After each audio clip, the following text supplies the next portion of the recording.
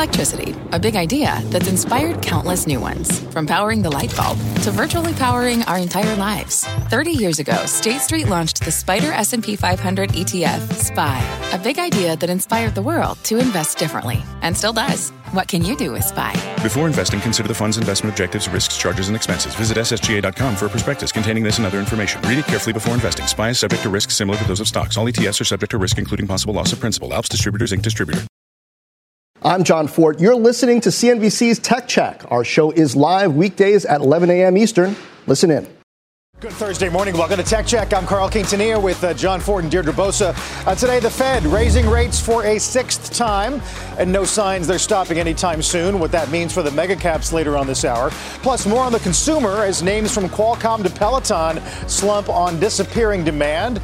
And a look at the key tech names poised to benefit or take a hit as rates go higher, along with some of today's big movers. And there are plenty of them, Dee. Plenty of them. We're going to kick it off, though, with a look at big tech. The FANG Plus index losing all of its gains since July on the heels of the Fed's fourth 75 basis point rate hike in a row. Names like Amazon down 11% just this week, as we've talked about losing that $1 trillion status. Apple, Microsoft also down big this week. While many expect more big rate hikes to come, tech names are already taking the hits. They're already tightening their belts. There's been almost 10,000 job cuts in the sector for October alone, and a slew of names continuing to cut guidance as they report. Qualcomm, Roku, Fortinet, Qorvo, just to name a few. Guys, only in the last 24 hours, speaking of layoffs, it was Stripe this morning, still private company, really known as a darling here in Silicon Valley. In a note to staff, the CEO, Patrick Collison, pointed to big tech earnings last week as evidence of all these macro factors that they're feeling in the private markets, that their public counterparts are feeling. And guys, sectors that we thought were safe, like cloud, cybersecurity, how resilient are they really? The CIBR ETF, that's a cybersecurity ETF, it's down nearly 8% this week. And I can't stop thinking about this idea, John, that Cramer brought up a few days ago, that we may no longer be in the early innings of cloud. I think we're still in the early innings of the digital transformation that's affecting enterprise software. I've been saying for a while that cloud is a useless term at this point. You know, is it platform as a service? Is it, software as a service? Is it infrastructure as a service? Now we've got DevOps to think about. We've got, enterprise services, that sort of flavor that stretches across small business. We've got payments technologies that are really fintech, that are for specific little areas. All that's getting lumped into cloud, and all of it's very different. And that's going to be important tonight, by the way. We've got Atlassian reporting, as well as GoDaddy and Bill.com. All of those get lumped into cloud, but all of them are different. Overall, we've seen some upside surprises, relatively speaking, thus far in earnings. I think from the likes of eBay, even from the likes, Robinhood is up 10% this morning. That doesn't mean that stock is so great overall. It's just a reflection of what expectations were. So, in the show today, Carl, I think we're going to comb through and try to give viewers some sense of what's happening in different areas and what's to come with a lot more reports tonight. Yeah, we talked with Cramer this morning about the narrow universe of companies that did well during the pandemic and then have managed to adjust to do well post-pandemic. He pointed to Etsy as a key example. We're watching Wayfair as well, but it depends on your vertical, your space. Clearly, chips are having a different story this morning, Dee and John. Yeah, for sure. Speaking of, Qualcomm down this morning off the lows, but still down about 6.5% after missing on first quarter guidance. On the call, CEO Cristiano Amon said the company has implemented a hiring freeze, will cut OPEX as needed as interest rates rise and consumers slow down. He warned device maker inventories are going to take a while to pare down. Based on our current assessment, we estimate that there are roughly 8 to 10 weeks of elevated inventory in the channel.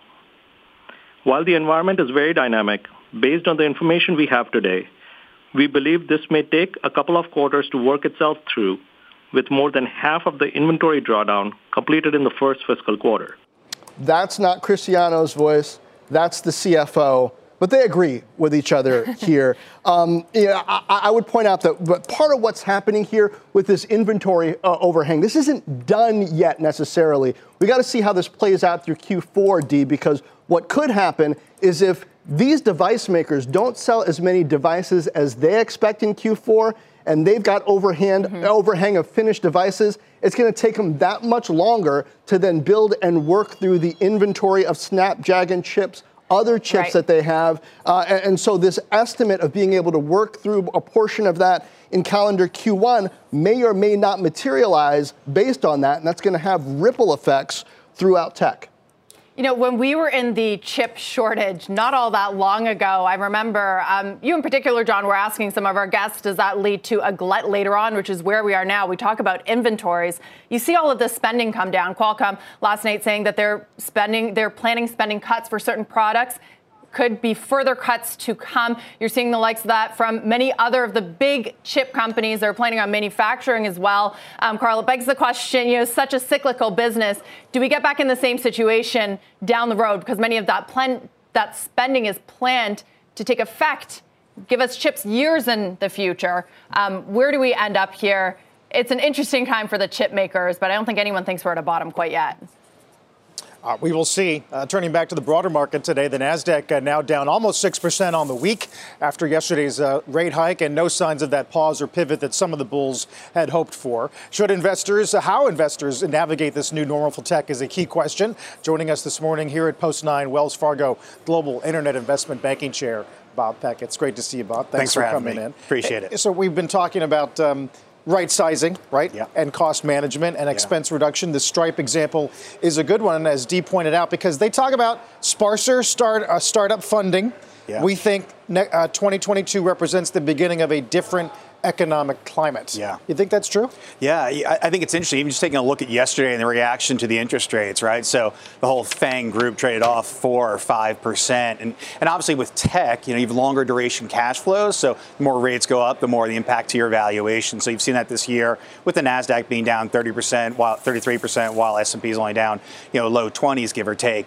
What I think is interesting, though, is each one of those FANGs or each one of these larger tech companies sort of also has their own thing they're addressing, right? So it's not just the broader picture that's taking place. So in Facebook's case, it's spending on, you know, virtual reality. In Google's case, it was YouTube being down for the first time ever on the advertising side of things in cloud. Microsoft talked about PC sales. So you are seeing an impact across these large tech companies, maybe from recession you're in or just the general economy or anticipation of a recession or a broader pullback in the markets. But it's interesting how you're seeing all these large companies being impacted, but for very different reasons. Right. In addition to the macro. Exactly. They got specific stories and universal stories. Exactly right. Yeah. On M&A, your general view is that next year is going to be better than this year, and that's not saying that much. Yeah. But that there will be a ready population to consider investing in M&A situations because Alpha's been so lean. Yeah, right? It's really interesting. A lot's been going on in M&A. So first of all, we're coming off the record year, right? $6 trillion of global M&A. And this year we're down about a third, give or take, still making it the 4th or 5th best market in M&A of all time, right? So I think that's interesting. Very front-end loaded this year, right? You obviously had Broadcom, you had Microsoft and Activision, Twitter, all that stuff that happened in the beginning of the year. But a very decent year overall. What I think is interesting, though, is just the valuation parameters that boards and executive teams are thinking about, right? So one good example recently is Hellman & Friedman bought Zendex, right? Down 50% from its all-time high, $10 billion deal, so a very big deal, right? But you're still seeing a reassessment of what's a true valuation multiple now, and maybe not pinning or going back to the October, November timeframe last year where things are at all-time highs. So we're seeing our clients, our C-suites, our executive teams sit there and think about maybe we weren't worth 30 times revenues, maybe we're only 20 times revenues, or pick your numbers to fill in there. But we're seeing much more engagement now and much more of embracing the new reality and what that means. Bob, it's Steve. I want to get your take on a conversation we had just at the start of the show. I'm not sure if you heard it, but we're talking about where we are sort of in cloud. Kramer brought up this idea that we may not be in the early innings anymore, at least when it comes from going from on-prem to cloud. Where do you think we are? What does that mean for the markets, especially some of these massive hyperscalers that drive so much action? Yeah, on cloud, I still think there's a massive opportunity there. Having said that, near term here, as companies seek to reel in costs, right, and maybe push out further expenditures into later next year or when the economy is better, I think you could see some near-term pressure. And I think that's what we heard, quite honestly, from Microsoft, from Google, as they sort of tried to gauge what the near-term trends would be. But the economics there, the efficiency of it, all provides a long time for these companies to ultimately benefit from. Okay, so who's better positioned in a potentially slower economic environment? Is that the hyperscalers that have consumption-based business models, or the REITs, the data center REITs that maybe have more fixed contracts? Yeah, I think they'll both do well, but the hyperscalers is really where I think there's a lot of opportunity as they have that robust growth. And as consumption, I mean, as usage and utilization increases, their models will benefit from that. And the one broader thing as you take a step back from tech is that overall, we can skip looking at this quarter or next quarter, but longer term, just the growth in tech and the growth of consumption, the growth in utilization and usage is going to be just tremendous for all these companies to benefit from, specifically the clients of these companies as well. Bob, staying on that for a moment, I wonder what you think. My take is that the term cloud is increasingly just cumbersome and kind of useless. We used to have software as a service, infrastructure as a service, platform as a service we talked about. And sure, when it comes to infrastructure, a lot of people are using that. But now it seems to me investors have to think more deeply about DevOps, about platforms for cybersecurity, about software for SMB that gives them the kind of capabilities that enterprises traditionally have had when it comes to back office and when it comes to things like fintech and payments. And there's still a lot to go in those kinds of deeper categories. Couldn't agree with you more, John. I think you're spot on there. I think you're going to see some of those subsectors of quote unquote cloud have a much, much longer runways or more larger TAMs that have yet to be tapped into. So I agree with you. You're going to have all these somewhat subsectors of quote unquote cloud, and there should be a long runway there. Bob, appreciate that. A lot to get to, and next year is going to get really interesting. We hope you'll come back. Yeah. Thanks again for having me. Appreciate it. Bob Peck. And after the break, what to do with Roku as shares plunge there. Plus, the CEO of data player Confluent as it heads in the opposite direction. And cloud revenues, well, they popped triple digits year over year. A big show still ahead. Tech Check is just getting started. At the UPS Store, we know things can get busy this upcoming holiday. You can count on us to be open and ready to help with any packing and shipping or anything else you might need. Is there anything you can't do? Actually, I don't have a good singing voice. The UPS... Nope. But our certified packing experts can pack and ship just about anything. At least that's good. The UPS Store. Be unstoppable. Most locations are independently owned. Product, services, pricing, and hours of operation may vary. See Center for details. Come in today to get your holiday goodies there on time. What does it mean to be rich? Is it having more stories to share or time to give? Is it being able to keep your loved ones close or travel somewhere far away?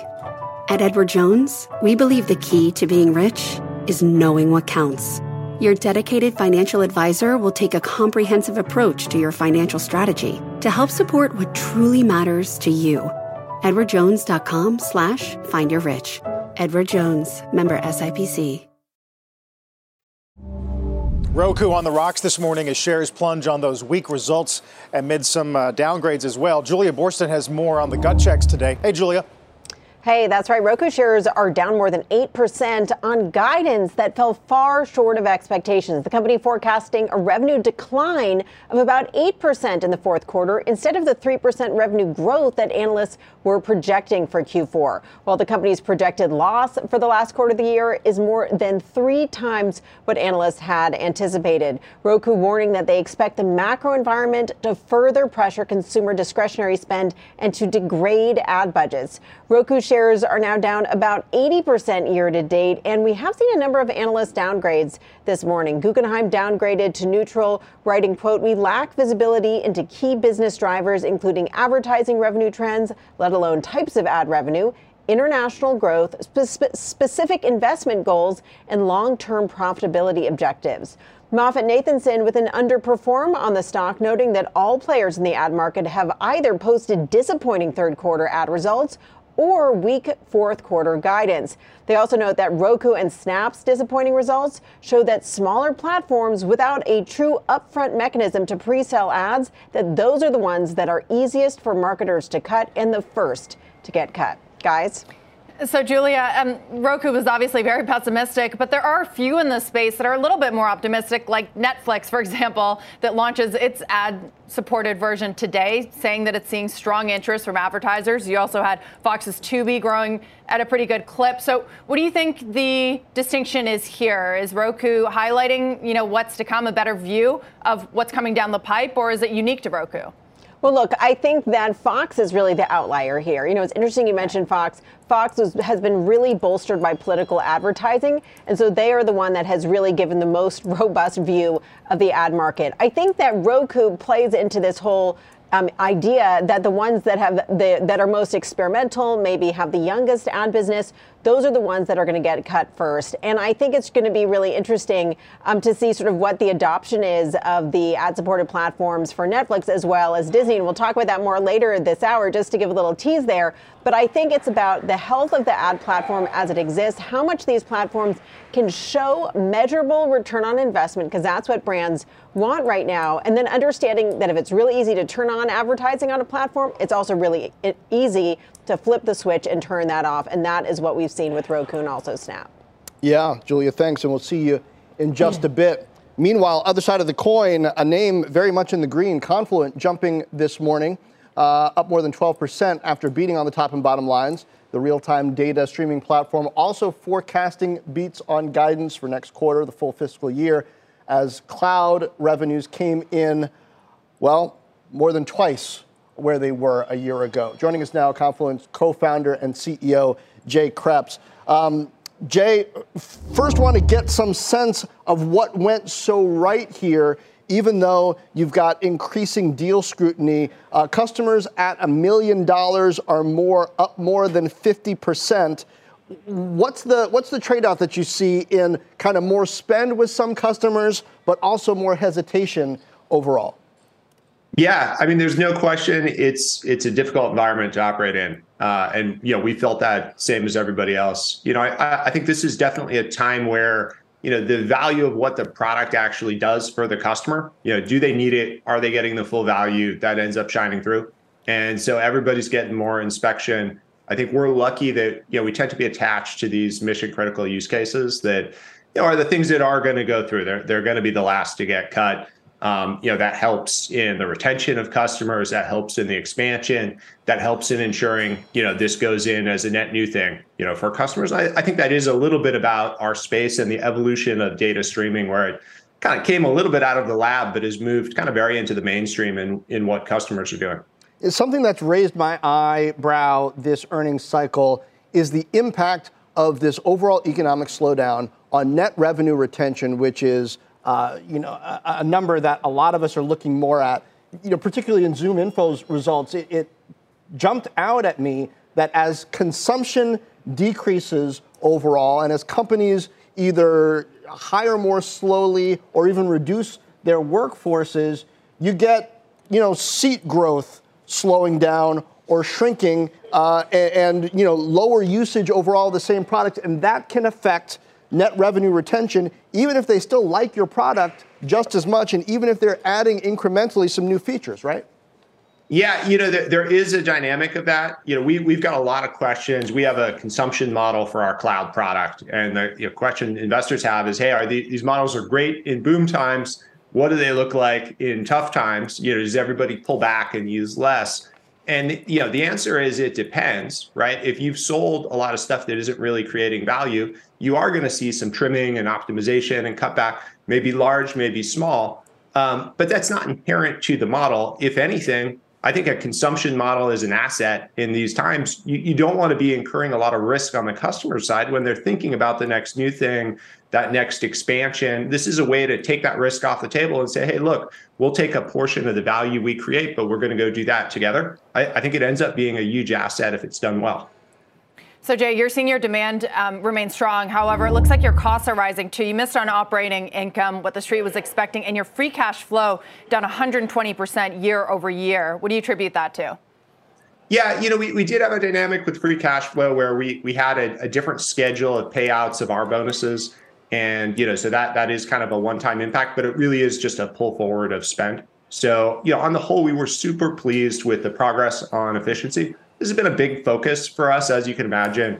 We've shown 14 points of improvement year over year in non-GAAP operating margins, and that comes out of a lot of hard work on driving efficiency in sales, driving optimization in our cloud platform. And so that's obviously part of a larger progress towards being operating margin positive coming out of Q4, which is something we've talked about quite a bit, with our investor base. Jay, spend some more time there with us, because today we've got the news of Stripe cutting 14% of its workforce. And yes, it's a private company, but it's the size of a young public company like Confluent. It certainly gets a lot of attention. How are you approaching hiring right now?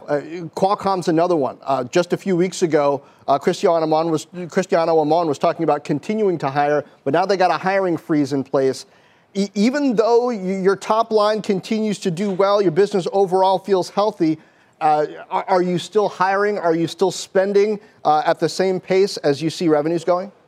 Yeah, we are still hiring, but we have made a set of optimizations. And what you say is exactly right. You look across tech, there's layoffs, there's hiring freezes, there's big pullback, people are dropping areas. What we've done is try to be smart. We're in high growth. We don't want to freeze all hiring and slow ourselves down inordinately, but we want to be smart about where we're making investments. And we made significant shifts in, hey, where is headcount going? What are the highest ROI segments for us? What are the must-do projects? And we've been very smart about how we deploy that. And I think that's what's led to the kind of year-over-year improvement for us. That's obviously an ongoing process. It's nothing new, but I think it's made extra important in this environment. And the plus side is, if you have areas where you're growing, there's amazing people on the market. It used to be in tech, the reality was there was 17 jobs, for each available candidate, and everyone could put in their bid. That has changed. So now, we're able to really hire amazing talent that's out there. And there really isn't as much as big tech has slowed down. A lot of the startups are in freeze mode while the late stage funding market is kind of settling out.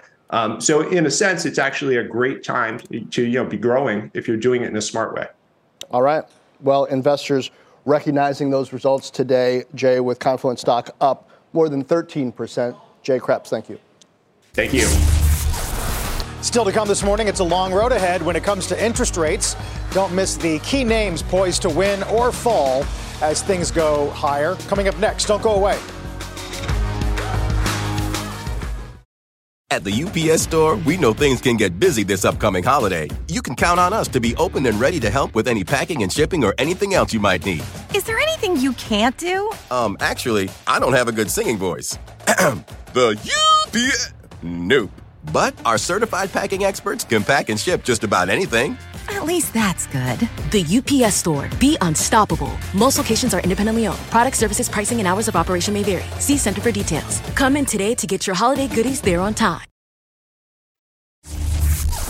Welcome back to Tech Check. I'm Carl Quintanilla with Deirdre Bosa, John Ford, and Julia Borston. Checking in on things about half past the hour here. We have shaved some opening losses. Dow now down fewer than 100 points as the 10-year yield has come back to just under 414. Julia's got some more on Netflix as the company finally sees the debut of its ad tier service in a dozen countries. First, though, let's get a news update with our Bertha Coombs. Hey, Bertha.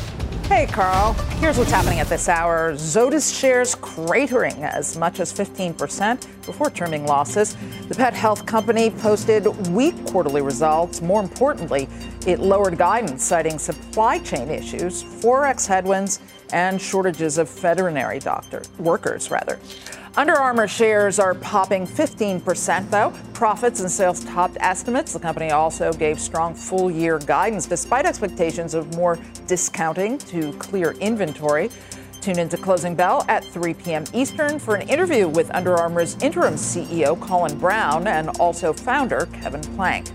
And car maker Stellantis is urging owners of more than 250,000 older vehicles to stop driving them after Takata airbags apparently exploded, killing 3 more people. Cars include certain Dodge and Chrysler models from 2005 through 2010. All had been recalled back in 2015. The fatalities bring the death toll from exploding Takata airbags to at least 32 worldwide. Oof. Best to get that checked. Carl? John? Yes, Bertha, thanks. Fed Chair Powell signaling that no pivot or rate cut is coming anytime soon, even after the Fed's fourth 75 basis point hike yesterday. So are there key tech names at risk here? Dom Chu takes a look. Dom. So, John, we're looking at a key metric here. Valuations, of course, in the market have become even a bigger focal point given yesterday's Fed announcement. Higher rates do mean lower market multiples and lower stock prices. Now, for the NASDAQ 100 index and the ETF that tracks it, we've seen a roughly 35% decline since the highs we saw back in November of last year. Now, during that span, per FactSet data, the amount of price that you pay today for $1 of next year's expected earnings was 30 kind of at the highs that we saw, and now it's trading at closer to about 20 times that forward price to earnings ratio. That's something to keep an eye on for context. Now, for the biggest stocks in the market, we've seen valuations come down in a big way as well. Apple's forward price to earnings ratio is now closer to around 22. It was 31 at the highs of the year. Microsoft is currently at around 22 times forward earnings as well, down from 35 at the highs. Alphabet is the relative discount play here. It's around 16 times forward earnings. It was 26. Amazon is at 58 times forward earnings. It was, again, probably 96 at the highs. And then Tesla is 39 times, down from just around 157 at the highs of the year. To give you an idea of the context, remember the NASDAQ 100 trades at roughly 20 times forward earnings. Now, we took a look at some of the other forward PE stocks for the NASDAQ 100. Among some of the highest were Mercado Libre, which trades at around 70 times forward earnings. You've also got CrowdStrike, which is around 85 times forward earnings, and then Zscaler, which trades at roughly 107 times forward earnings per FactSet data. Now, all of that can shift around as analysts change their views. But if you are curious, guys, about what some of the other higher valuation NASDAQ 100 stocks are, just head over to my Twitter feed at The Domino. I've posted the highest 25 valuations in the NASDAQ 100 over there. So, Deirdre, just to give you an idea of the context, you can check out that particular piece of data. I'll send things back over to you. I'm glad you bring up those cybersecurity names. We mentioned that at the beginning of the show, Dom, that those are some of the ones that are being hit hardest in the market. And you tell us exactly why. Those forward PE multiples still relatively high. Thank you very much. Well, one silver lining of higher rates, higher yields for fintechs like SoFi and Robinhood, with the latter name headed higher after beating estimates this morning. Kate Rooney joins us with that story. Such an interesting dynamic playing out here because they have been some of the highest valued, unprofitable, but higher rates actually help their core business, the money they hold. There's sort of two sides of this. Rates are hitting valuations, but at the same time in the quarter we saw rates really help Robinhood, and they were a meaningful boost to Robinhood's results and are set to play a bigger role going forward, especially as its core business and core trading business slows down. Net interest income jumped 73% from the prior quarter.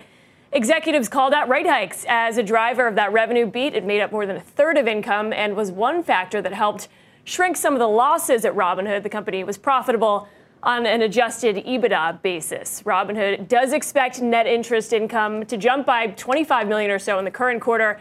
And it's got about $17 billion in interest-bearing assets on that platform. It may even be in a better position than some of its fintech peers. Yes, it earns interest on cash accounts. That's about $3 billion. But it's getting the bulk of that yield from securities lending. It also is raising the interest rate on its sweep accounts to 3.75%. These higher rates are now becoming a way for fintechs to really compete for customers. We heard that from SoFi this week, too.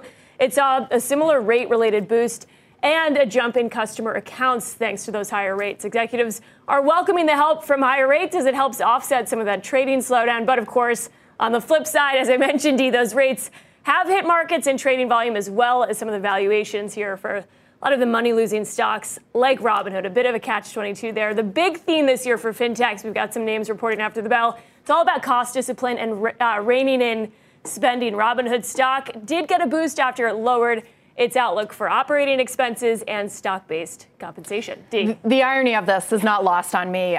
These companies, these disruptive fintechs, are being rewarded not for being disruptive, but for essentially holding cash, being valued kind of like a bank, or what a bank would do, making money off the net interest income. So break that down for us. I know you mentioned that Anthony Noto interview at the beginning of this week. He said that he actually was pulling in a lot of those big bank customers. It's interesting that they're not doing anything. The big banks, I guess they don't have to because traditionally it's been really sticky. It's hard for people to change accounts, even if they're getting 1 basis point on their savings account. Do you think that that's shifting, though, in this environment? There's more fintechs than ever, of course. Yeah, it's not clear how much of a threat the fintechs are to banks. If they were, you might see Chase, move up its interest rate or do this as more of a loss leader, which is what the fintechs do. A lot of them will raise the interest rate knowing that they're going to lose money in the near term, but that it will attract customers. The other side of this, too, is that a sticky customer? The person who's willing to leave their traditional bank for a higher interest rate, is that the person who's going to get a home loan or refinance their student loan on your platform? So the question is, are these going to be sticky accounts? On the SoFi side, they actually get better economics because technically they are a bank. So a lot of these fintechs don't have access to the same rate boost as a SoFi. Robinhood has the securities lending side. So some of these just partner with banks. They're not going to be in as great of a position to benefit from this rate hike. Right, which kind of begs the question, how do you value them, right, as traditional finance or as technology companies? As you said, though, they're all trying to cut costs, which kind of fits into that question also. We talk about the big tech giants freezing or slowing hiring, but they're actually cutting jobs. Robinhood, Stripe this morning. How does that help their balance sheets? Well, Robinhood was 23% layoffs, and they did this about 6 months ago. You had Stripe this morning. And the big thing is stock-based compensation. So there's a lot of dilution in these startups that went public that gave a lot of equity to either early employees or just the overall employee base. So that's a way to lower expenses.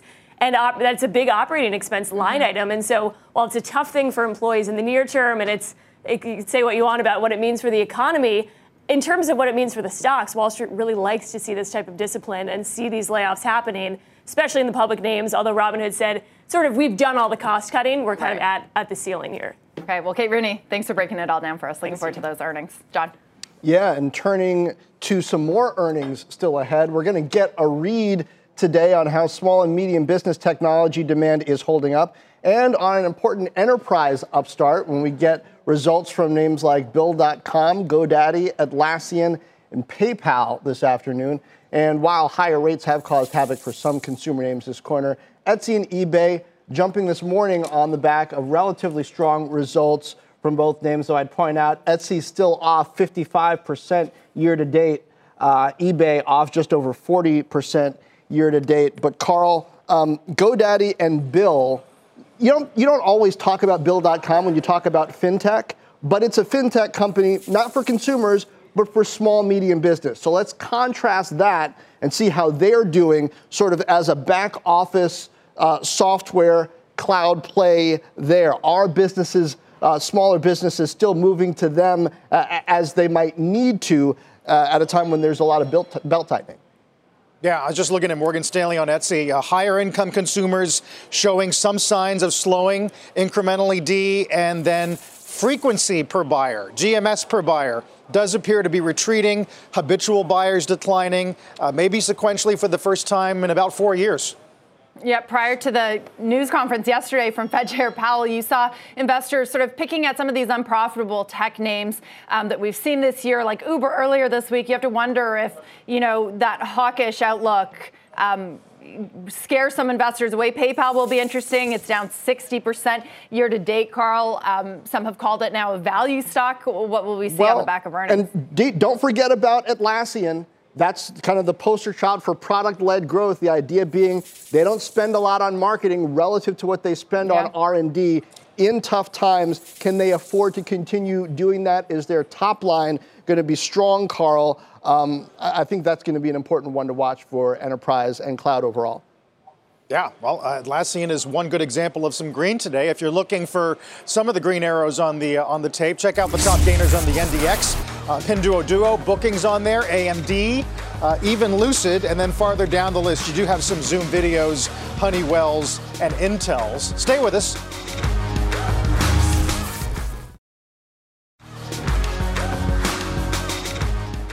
As you're well aware, we're just 5 days from midterms, and while the races are heating up, one tech billionaire has played a pretty big role behind the scenes. Our Elon Mui has more on that this morning. Hi, Elon. Well, Carl, the Senate race out here in Arizona is extremely tight. Incumbent Democrat Mark Kelly does have a slight lead in the polls, but his GOP challenger Blake Masters is literally giving him a run for his money. Now, if you look at how much each candidate has raised individually, doesn't seem like much of a contest. Kelly has raked in $82 million. Masters has just brought in $12 million. But Masters has a secret weapon in Peter Thiel. The PayPal co-founder has reportedly deployed $20 million in this race through his PAC, Saving Arizona. And overall, the PAC has brought in $26 million. It's the biggest Republican spender in the Senate race here, booking $8 million in ads during the general election alone. Now, Thiel has also hosted private fundraisers for Masters, who's running as a hardline conservative. I went to one of Masters' campaign events where he slammed Democrats on everything from border security to gas prices and inflation. So they destroyed our energy independence, and then they printed $7 trillion, between $6 and $7 trillion in the last 20 months. And apparently, the PhD economists on Biden's staff don't understand how this causes inflation. Democrat Mark Kelly is running as a moderate, focused on bipartisanship. Remember, he was instrumental in getting that CHIPS bill passed because semiconductors are such a big industry here. So, guys, Kelly has some CEOs in his corner as well.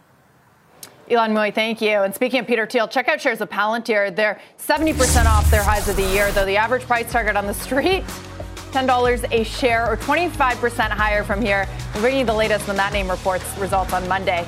More market action after the break. NASDAQ down about 1/5%. Stay with us.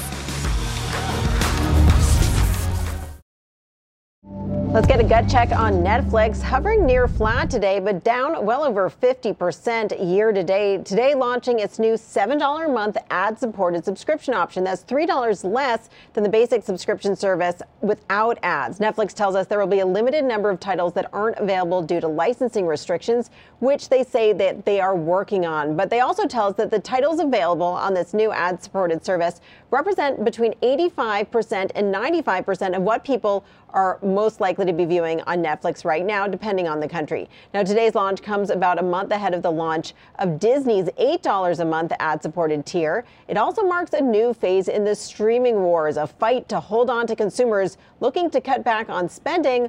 All these platforms are giving them cheaper options. Now, Netflix warned that this would be a slow ramp up of its ad-supported business, but once Netflix with ads is at scale, we'll have to see if its ad inventory steals share from Hulu, Peacock, Paramount Plus, HBO Max, or even YouTube. Tech Check will be right back. Let's take a look at Equinix, the company, a data center REIT, a frequent target of legendary short seller Jim Chanos. No weakness there this morning, though. Shares are popping on strong results, up 6.5%. Let's bring in Equinix CEO Charles Meyers for a closer look in a CNBC exclusive. Charles, good morning. Thanks for joining us. On your earnings call last night, you were very optimistic. You said that you don't expect any significant churn and you will be able to pass along price increases as they relate to energy and other things without any issue. But we are entering this softer macroeconomic backdrop, and even the hyperscalers were more measured. So what gives you this confidence? What is the bear case, and how are you preparing for it? Yeah, I mean, look, we like other companies, very highly attuned to the realities of the macro climate, and I think we're adjusting our execution accordingly. But we're also very pleased, tremendously pleased with the performance of the business, and I think it's a reflection of how people are thinking about the role that Equinix can play in helping them support digital transformation. And I think they're remaining very committed to digital transformation and see us as a big partner in that. Right, but what gives you the confidence that you're going to be able to pass along these price increases? I know that you've said historically demand has been very inelastic, but a lot of the growth we've seen in the cloud has just happened over the last few years. So is that really the best indication? What gives you that confidence that customers are going to just accept these price increases and not taper demand somewhat? Well, again, I think it's a reflection of how they're using us. The digital transformation is a huge priority for them. And so I don't think, I think they, as they think about how to respond to the current macro climate, doing more with less, digital is a fundamental part of that. And so I think they're keeping that very much at the top of their list. And also, I think our experience empirically in terms of when we've rolled through price increases, which we've done a couple times over the last several years, we've really demonstrated that the demand profile for the business continues to be very, very strong and inelastic. Right. I understand, digital transformation is still top of mind for many CEOs these days. But do you allow that this business is perhaps more cyclical than previously thought, especially after we saw cloud slowdown, moderation, and growth from the hyperscalers? Yeah, I mean, I think companies are absolutely still navigating how they're going to most effectively use the cloud. We hear every day from our customers that they're deeply committed to cloud-first architectures, but that they're also, concerned about the level of spend on cloud. And I think that just means they're going to continue to look to optimize that. I mean, it's a business that has grown to $400 billion over the last handful of years. And so I think inevitably in that there's some room for optimization for customers. But I think if you look at it, they're adding $3 to $4 billion of incremental revenue a quarter. I think there's still a huge commitment to cloud as the long-term architecture of choice and the role that Equinix plays in terms of thinking about hybrid and multi-cloud, which is really what our customers are thinking is their preferred architecture. Charles, you guys at Equinix have a notable amount of debt, although your rating just got upgraded. How is that going to affect your capital spending plans, given the rising interest rates, and how is that going to affect your growth? Yeah, John, good to see you. I think that we have, we've done some work to continue to fortify the balance sheet. As I said, we're very tuned to the environment, and so we're taking steps that we think are necessary. We've got a ton of liquidity, $2.5 billion of cash, a $4 billion undrawn line of credit, and we're much less levered. We had about 3.5 turns of leverage, and I think we've got a lot of room there. And so I think that and all of our debt is almost exclusively fixed rate. I think we're in a really good position from a balance sheet perspective. And again, with demand as strong as it is and the kind of returns we're seeing, I think we're going to, we want to continue to be in a position to invest in business. And what are you doing on the cost side for the costs that aren't fixed when it comes to headcount, things like that? Even as you look to expand, are you growing there? Are you paring back, holding steady? Yeah, I mean, I think it's a balanced approach for us, which is I think that absolutely companies need to be cognizant of what's going on, managing expense tightly, only adding where we are confident we're going to get a return on that investment. I think we're going to be very tight on G&A. I think that's showing up. We're demonstrating operating leverage. We were actually flat on SG&A quarter to quarter, despite the fact that we are adding quota-bearing headcount and other investments in our go-to-market engine based on a really strong pipeline of demand. But I think other areas of the business, we got to continue to do what I think everybody is doing and really be prudent in an environment where there's some uncertainty. Charles, finally, you said on the call last night your business is much more fixed contracts. The hyperscalers offer consumption-based models. Could that put you at a disadvantage in this environment, especially when companies are looking to scale back their cloud costs? Are you reconsidering that? No, I mean, I think there are elements of our business that are usage-based models. I think that we have we're actually in a good position in that people have made the investments in terms of the fixed costs associated with our platform, and I think they're just looking to get the most out of that. But I think I think our model has fared very well over the last several years. Charles, thanks for being with us today. Charles Meyers. Pleasure being here. Thanks again. Talk soon. Today's losses leaving Peloton down 90% over the last year. Is the company just spinning its wheels? We'll discuss on the heels of their quarter when Tech Check comes back in a minute.